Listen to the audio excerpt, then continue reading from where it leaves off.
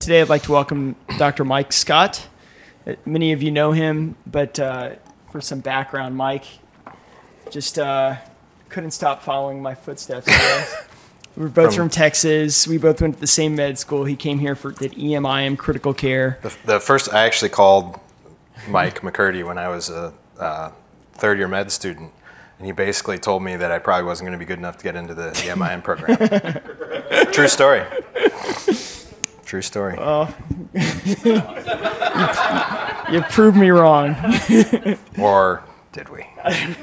Well, welcome, Mike. Anyway. So, my life is an awkward start. It's okay. So start out with a case.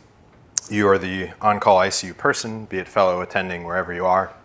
You get called with a consult to the IMC for a 42-year-old female with a history of end-stage renal disease, diabetes, hypertension. She is admitted to the IMC after being a bounce back.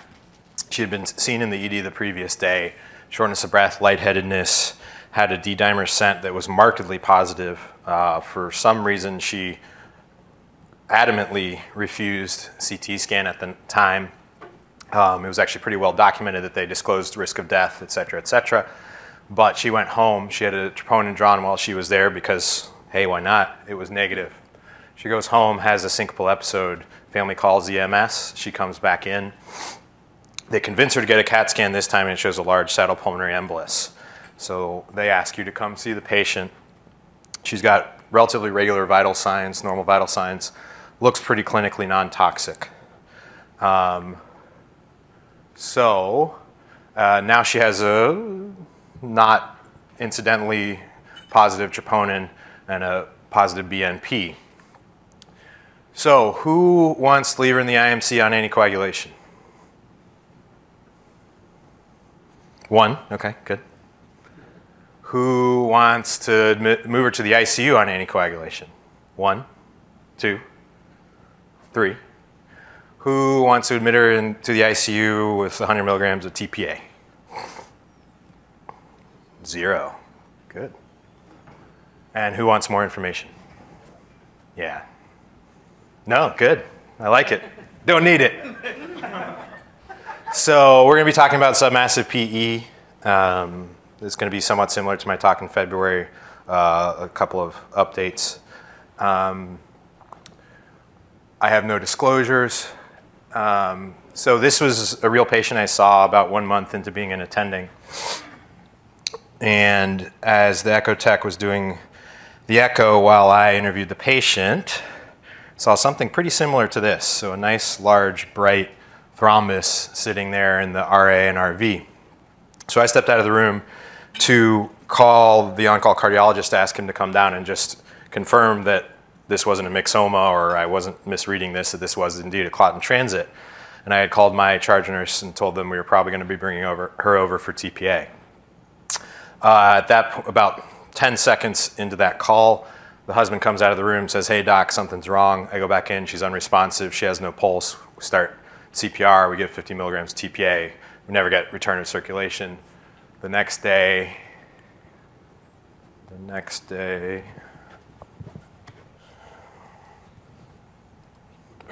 this is her postmortem examination. So, what we're going to discuss today is submassive PE, and particularly what are the options with regards to thrombolysis.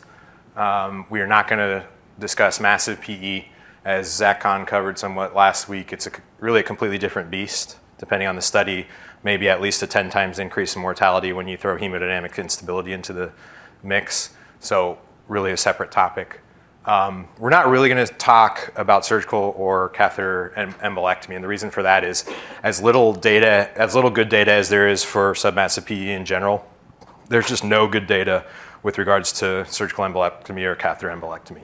10 years from now, 15 years from now, these may be the treatments of choice. I don't know, but there's just not. You should know that these modalities are out there, especially if they're available at your center. But I don't think there's enough data to make even the beginning of a educated guess about whether these modalities are right for your patient or not. Unfortunately, we're not going to be discussing large, robust, randomized clinical trials, and because of that, we're not going to be discussing firm conclusions, okay? These are all my opinions. We'll go over the fact that they're very different from the current guidelines, okay? So take them with a very, very large grain of salt. But as with anything, guidelines can lag behind clinical, clinical progress.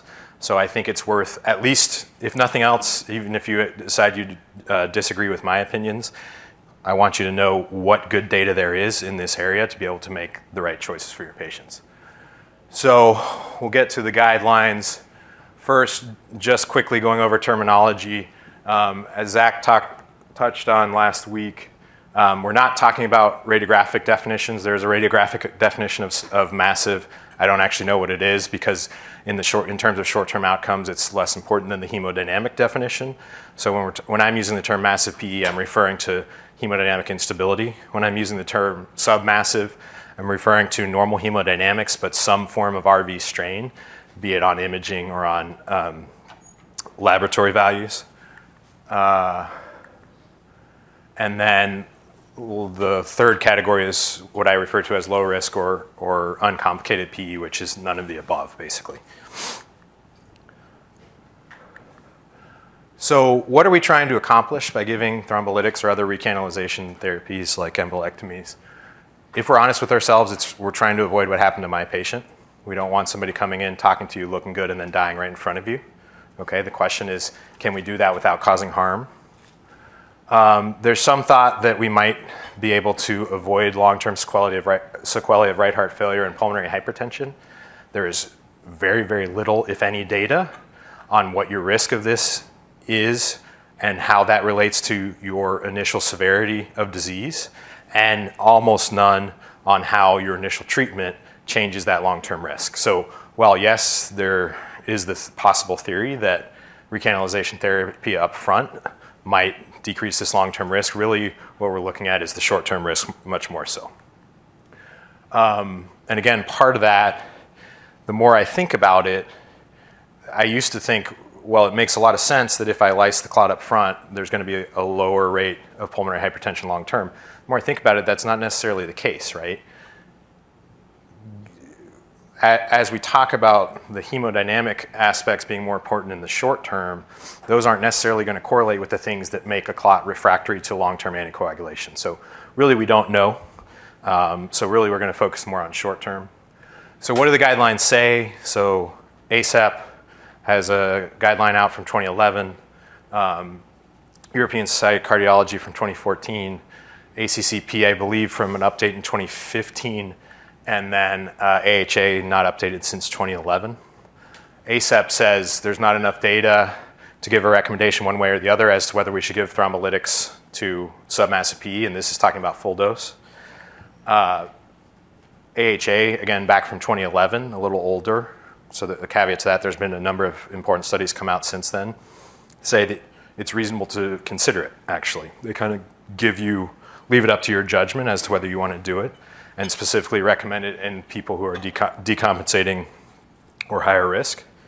And then the most up-to-date guidelines are the European Society of Cardiology and the ACCP, which both specifically essentially recommend against giving thrombolytics in submassive PE. They recommend really a watch and wait strategy and basically rescue thrombolysis if your patient is progressing to massive or massive equivalent.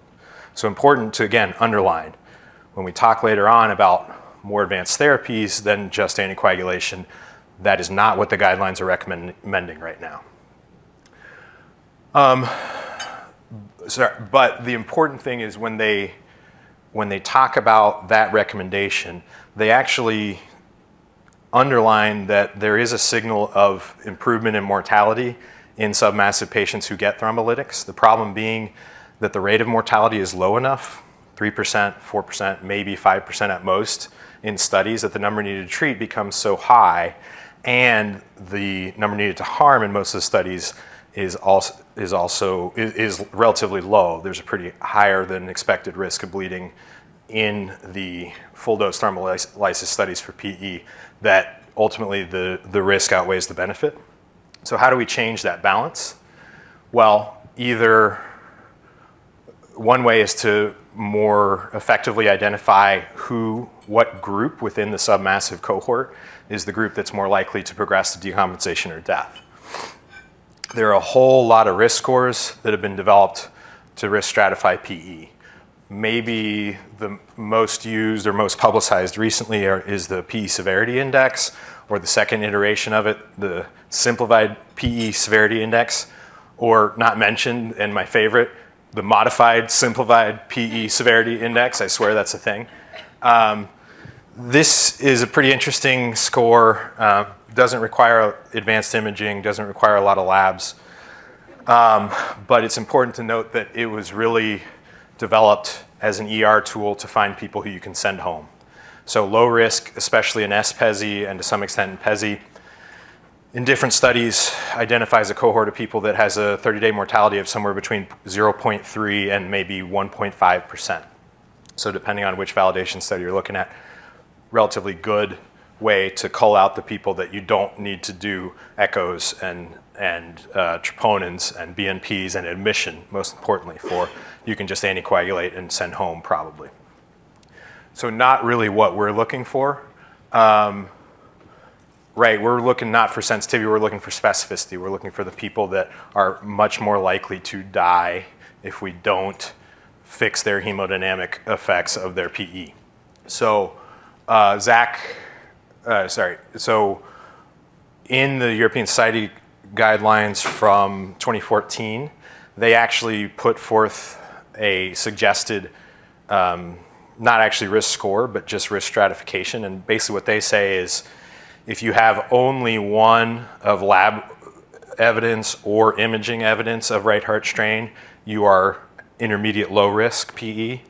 And if you have both imaging and laboratory evidence, then you are intermediate high risk, which certainly from a logical standpoint makes sense. I could only find one study trying to validate this from a statistical standpoint, and it didn't work that well.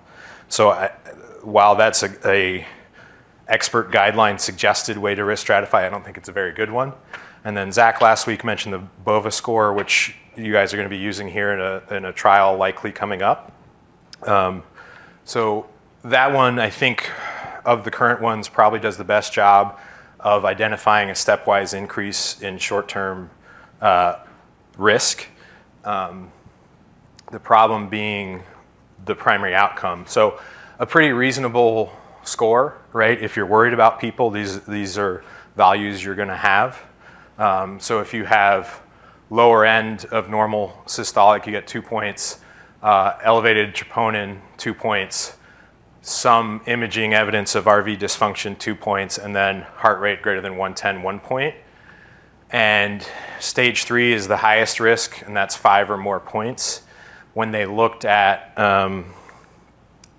that as a cutoff, so here is the stepwise increase of the risk of the composite endpoint.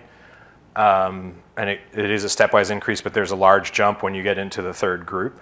So when they look at that,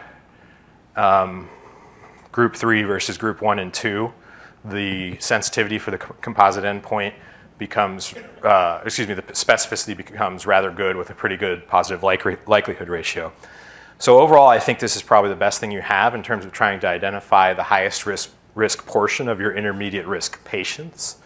The problem being that the composite endpoint is mortality, hemodynamic decompensation, and recurrent PE.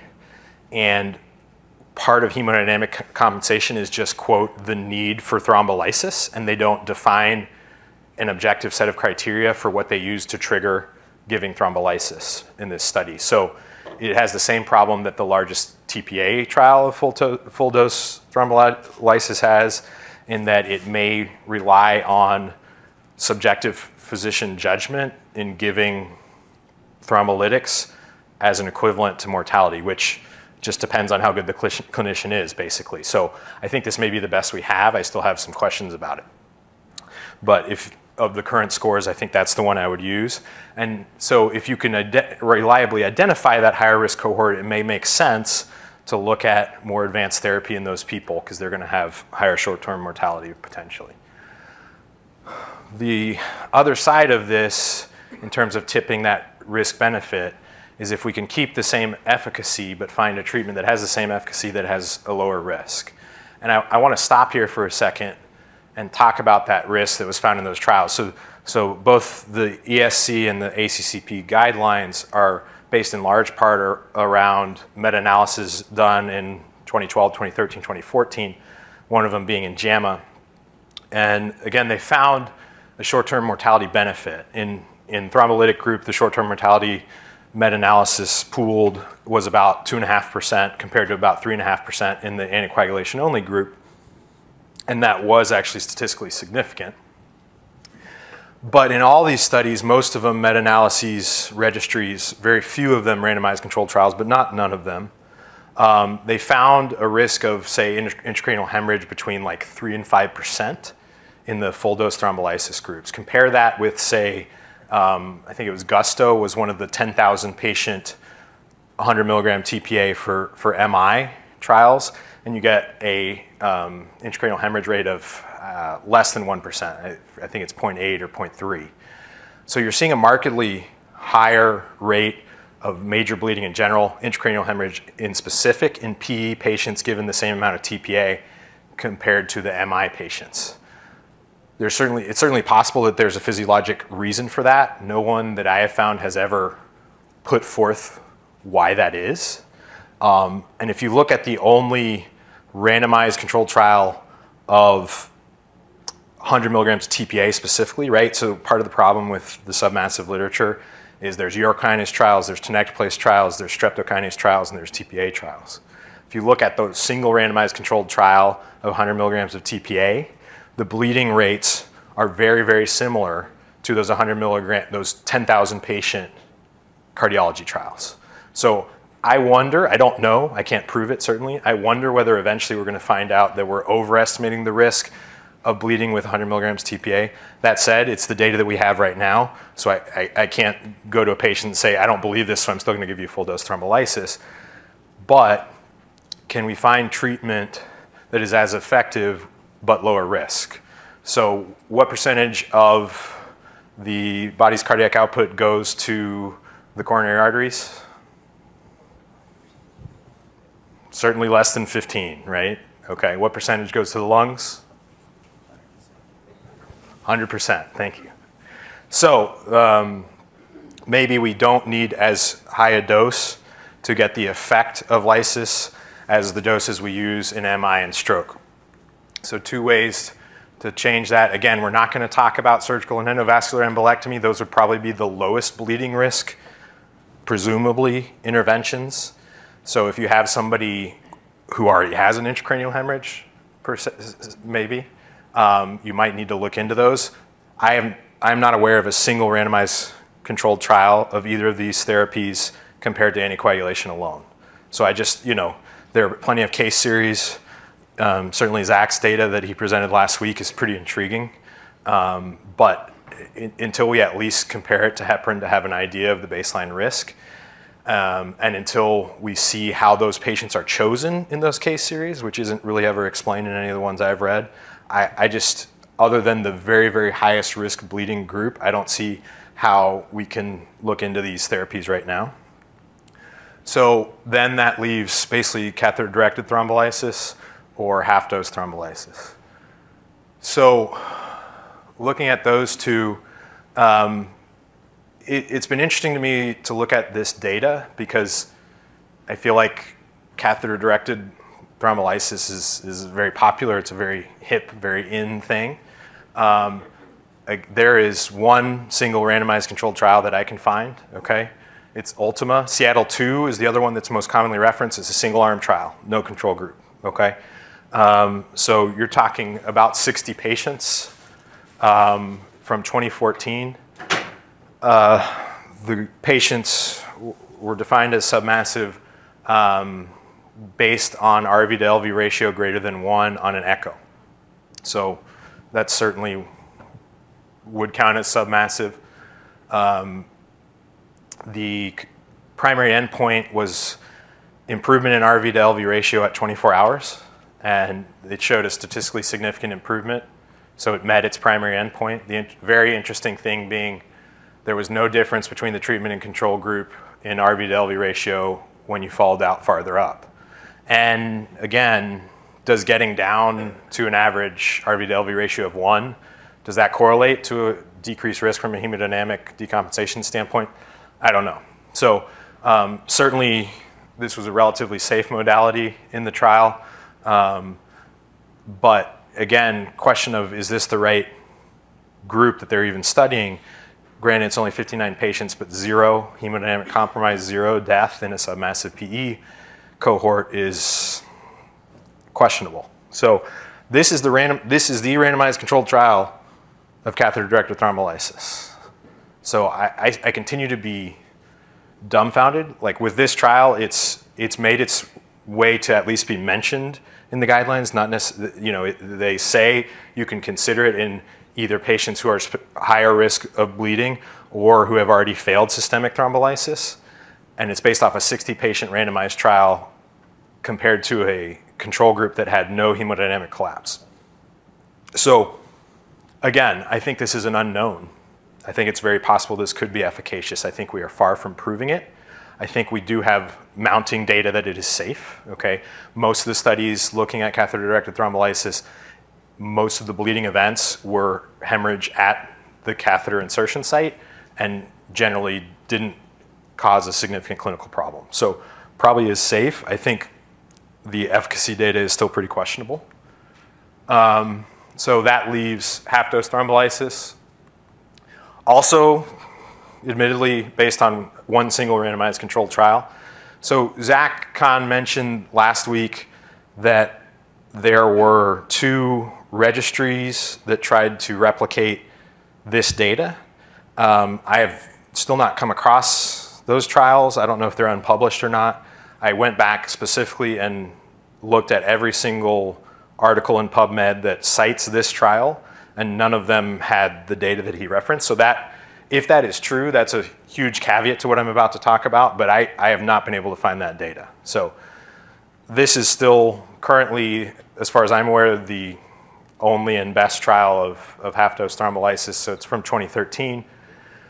And another important caveat for it was a radiographic diagnosis of intermediate risk based on the amount of lobes involved, essentially. So that's an important caveat. When they looked at the data, many of the people had either a lab or imaging diagnosis of RV strain, but that wasn't their inclusion criteria, so that's an important caveat. That said,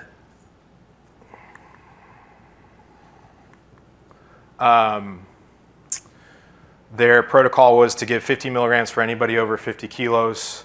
Everybody got 10 milligram bolus followed by the remainder of their dose over 2 hours. If you were less than 50 kilos, you got 0.5 mg per kg, so actually a significantly lower dose comparatively, or totally, I guess.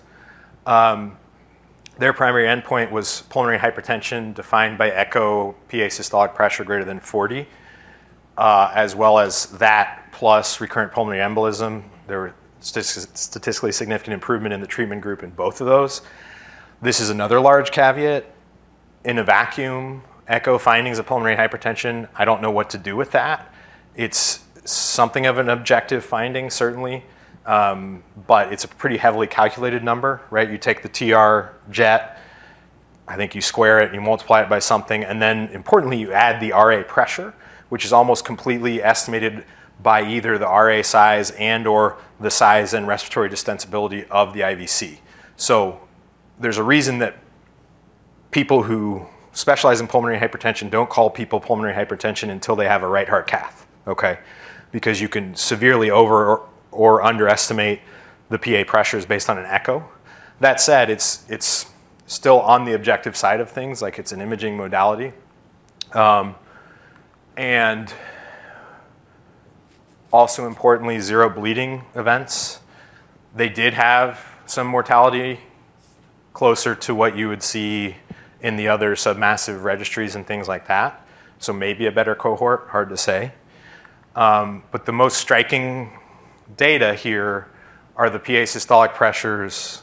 At 48 hours, you have a significantly better PA systolic pressure in the treatment group than the control group. Admittedly, a flawed endpoint in and of itself. But that persists out to 2-year follow-up.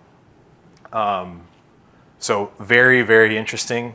Again, I don't understand how this is the only randomized controlled trial of half dose.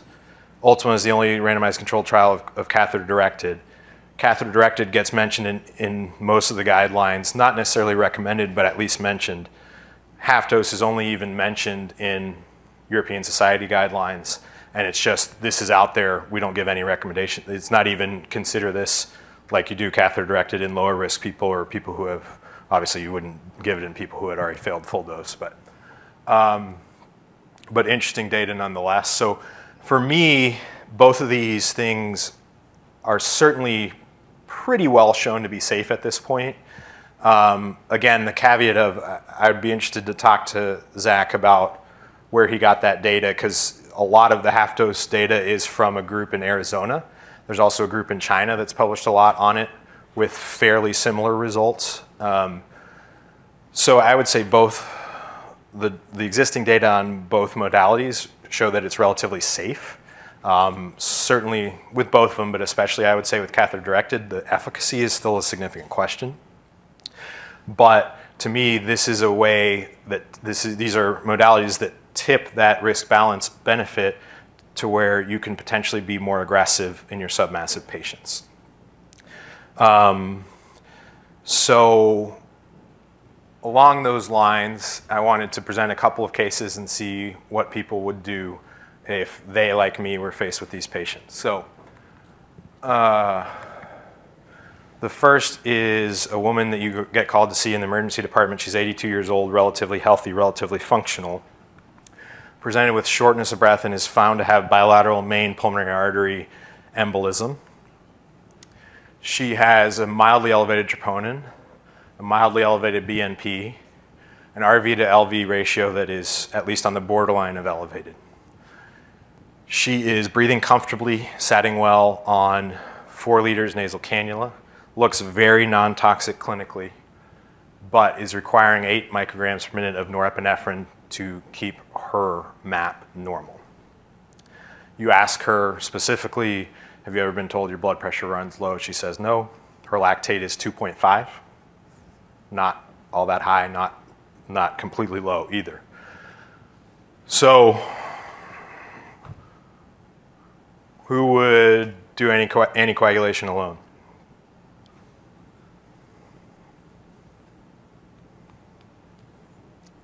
Who would do 100 milligrams of TPA? Okay. 3 people. We got 1 anticoagulation, 4 full dose thrombolysis. Who would do half dose thrombolysis? 3, 4, 5. Who would do catheter-directed thrombolysis? Who would call Dr. Khan for a surgical embolectomy? 1. No one else. Okay. So I actually did, our vascular surgeons do a fair amount of TPA drips for DVTs. And so I talked to them and ended up doing kind of a poor man's catheter-directed thrombolysis, just put in a central line and dripped it at 1 milligram an hour. And you know, it's interesting the way you find things out. That's when I realized none of those studies are driven by endpoints. They generally give a fixed dose. Some of them in the lab will give until they get a specific radiographic effect or a specific hemodynamic effect. But so the next day she was on 4 micrograms of Levophed. Still looked great, but still requiring still a massive PE. So I didn't know what to do. I called Dan Herr, I called John Greenwood. I was like, what would you do here? So I think ultimately on day 4, she finally got off suppressors. I think we only did the TPA for 2 days. She had a decrease in her RVSP on the 2nd day on echo. I thought about re-imaging her. I didn't want to give her another dye load. She had a creatinine of like 1.2. But, so, food for thought. Yes? The response of the audience is really interesting because this is as clear-cut a case of massive PE as you can get. The guidelines are incredibly clear, and the data on massive PE, which is terrible, would say give full dose lytics. And here you are, very well schooled on all the literature and the guidelines. And pick something that doesn't even exist, yeah. Who basically know this, who don't give. It just shows the big fear people have of thrombolytics. Yet, there is seemingly zero fear for the patient that comes in with a little numbness in their big toe who's getting thrombolytics and stroke. I think it's incredibly interesting. Yeah. Comment, not a question. Yeah, no, I agree. Right, and it's a good point, right? I think there was one person that gave full dose to a massive PE whose only increased bleeding risk was age, which is not an insignificant one. I mean, it has been shown in multiple trials to be a significant increase in bleeding when you get thrombolytics, but yeah. So. Nick, from your standpoint, if you're a group care TPA and how's the age, what's the cutoff, or how does the risk change with ICH risk? Yeah, so within the 3-hour window, there is no age limit, and then there was for a while this concern from the 3 to 4.5 hour window of IVTPA. That's sort of falling out as relative contraindication. We still certainly will give IVTPA. We use a lower dose, it's 0.9 mg per kg. It's not 100 kilos to everybody. So when I'm thinking of this 82-year-old woman, I'm not thinking of a 120-kilo radium, significantly less, and so that's actually falling more around the half-dose TPA. We also know that patients with ischemic strokes are more likely to have Sure. blood-brain barrier breakdown and high risk of ICH. So I'm much more comfortable giving IVTPA for a stroke patient. But there's at least one meta-analysis specifically in PE patients that I think it's an age of over 75 is a significant increase in bleeding, and I think specific. I have to double check that. I think specific to ICH included in terms of the increased rate. There's ways to risk stratify ICH if you have some history, and often we do sometimes in our patients. So we know the patients, if we've had a recent MRI, if there's increased white matter hyperintensity, if there's increased cerebral microbleeds, those patients are at high risk for ICH. And so if you have that information, that's really nice, you might be able to use it. Yeah. So why did you stress central line? I mean, she needs central line compressors, right? But Yeah, part of it is, I mean, we've talked about this because I think I've rubbed off on my partners, and I think we as a group probably are giving a decent amount of half dose and things like that. That's my question for like the ESC and the ACCP. These people that you're expectantly managing, how expectantly are you managing them, right? If you're wanting to be ready to give rescue thrombolysis, to me, or I should say, when I'm giving half-dose thrombolysis, if it's not effective and 2 hours later they start getting hypotensive, then myself or worse, my partner after I sign out is faced with the choice of whether or not to do a central line in somebody who got TPA 2 hours ago. So to me, anecdotally, one of the things most stress is if you're giving TPA to people, try and get it more in the massive population, obviously, but if you can get your lines in before you give it, you're going to have a lot less problems. So part of it, I have the same discussion around our post-cardiac arrest people. If their blood pressure's okay and they're oxygenating fine, do they all need central lines and A lines? I had one last night that I came on, pressure was fine, oxygenation was fine, and initially I was gonna, my feeling is they're high risk enough for decompensation, we ought to just go ahead and do it when they're stable. And if we can pull them in 24 hours, great. Well, ended up doing the central line around 2 a.m. once they were on 25 of norepinephrine, and then ended up doing the A line at 6:55 when they coded. So part of it for me is, if you're going to manage them expectantly, Have the central line in, have the A line in. For her, she was on pressors, right? So again, I was going to give the lytics. I didn't think it was going to immediately solve her shock. So I want to get the central line in first, and then, is there any degradation from the arm to the RA that can be avoided? Part of my thought was, well, this is next best thing to PA catheter directed. It's central catheter directed. So, it's interesting. There's some in vitro data that suggests there's an eddy created in front of the clots, and that it actually sort of blocks the blood flow and blocks the ability of the medicine to get in there. But nobody's done a study of PA catheter directed 1 milligram an hour drip versus central or peripheral directed 1 milligram an hour drip. It's interesting. Well, I agree with you about the preventive kind of having a high risk of decompensation. Right. But it's mostly touch on 100% of it, regardless of where you get it. Mm-hmm. Yeah, that's the thought. Yeah. And then the other thing is, in terms of doing interventions post TPI, rescue PCI, we're going to the arteries. Right. Yeah. So and that happened. Yeah. Right after TPA, or used to happen more, but yeah, it still does. Yeah, and for me, it's a lot of, if I'm concerned about decompensation, I was pretty shocked listening to Zach's talking about putting straight massive PEs in an ambulance, and I agree with him. I do think you have to underline that one part of the reason I try and be aggressive with this is to potentially avoid the need to intubate these patients. So does everybody understand that risk? Okay, what happens to the LV afterload when you put somebody on positive pressure ventilation? Goes up or down? LV afterload? Down, right. What happens to the RV afterload? Goes way up, right? So intubating somebody with potential RV failure already is a lot like giving somebody a huge push of phenylephrine who has acute LV failure, right? So that's how you kill people, potentially.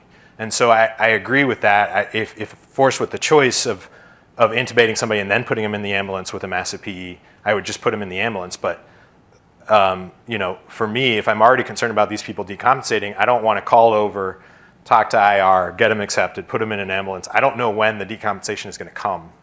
And so I'm always in favor of things that I can do myself that I don't have to call in a consultant for. So that's a big part of it. So the other what do you do case, 49-year-old female, chronic DVT and PE on Coumadin, presented with abdominal pain, found to have a large intraperitoneal hematoma, went for XLAP to find the source of bleeding after she had persistent bleeding after Coumadin reversal. During the case, she had acute hypotension and hypoxia and came out on 25 of norepinephrine. On the way up, got a CT angio compared to a month before that showed acute on chronic PE. So you now have a patient post-op from a significant surgery with massive PE. So who wants to give just anticoagulation? Who wants to give full dose thrombolysis? Who wants to give half dose thrombolysis? Who wants to sign this out to your partner to make the decision? So this is another time I did the central line drip, and she actually within 6 hours came completely off of her norepinephrine. So that's her. There is a guy who has trained his lizards to pose for pictures. So not everything in 2017 is bad. So things that I want you to remember. It is important to know if you're giving advanced therapy to submassive patients, you are going against current guidelines. I think you can be justified in doing it, but it's important to know that walking in. And I think full dose with the current data, I think ultimately may be shown to be more safe than we think, but with the current data, giving full dose, you have to think in submassive patients, risks outweigh benefits. So if you can identify a higher risk subgroup of submassive with something like a BOVA score, maybe it's worth considering, and or if you want to give a therapy such as catheter directed or half dose that has a decent amount of data showing a lower risk, you may be justified in doing so. either way, it's really important that this is true shared decision making. I have a very frank discussion with patients before I do this. I say, you have a type of pulmonary embolism that we don't know what to do with. No one has the right answer. A very good doctor would come along and tell you not to have the clot-busting drug for this. But you don't have a very good doctor, you have me. And I'm recommending half dose or catheter directed or whatever. So, all right, any questions? Yes, sir. I am to reel it back basically to your first slide. Your criteria used are effectively hemodynamic. But one of the things that concerns me most is when patients show up with syncope, either having syncope immediately prior to it or on the way in. Yeah. And that's a pretty good-sized hemodynamic hit, even though they might have shaken it off. And in particular, as patients are older, I don't think they have the reserve to tolerate maybe something like that again, and they tend to push me more towards aggressive therapy. What's your thoughts on that? I mostly agree. It's a very good point. So Goldhaber at MGH is one of the big PE people, and in one of his review articles, he actually specifically mentions syncope as a criteria for massive. Okay, and there are a couple like registry datas that in their meta-analysis, the risk increase with syncope is pretty similar to persistent hypotension. I agree in that way. One of the risk scores specifically tried to look at whether syncope was a independent risk factor for mortality. And what they found, I forget whether it was BOVA or another one, what they found was the systolic less than 100 was. And if you use that, the people who had syncope but a systolic greater than 100, syncope was not an independent risk factor by itself. So I don't know. I have always, in most of my talks, I have said syncope, certainly clot in transit, probably pushes you to a massive equivalent, or certainly a very high risk submassive. Similarly, worsening respiratory failure. And a lot of that for me goes back to, I really don't want to intubate these people to the point where I would subject them to the risk of certainly at least the half-dose thrombolysis. You know, if they're moving towards, if they're on a max high-flow nasal cannula, at that point I'd call them a massive equivalent. To me, I'd much rather have the risk of bleeding from thrombolysis than the risk of dying from my intubation. But I agree, and there's decent literature to support syncope certainly getting you to a significantly higher risk submassive group and maybe even to a massive equivalent. Very good point. All right. No surgical embolectomies. It's disappointing. Thanks, everybody.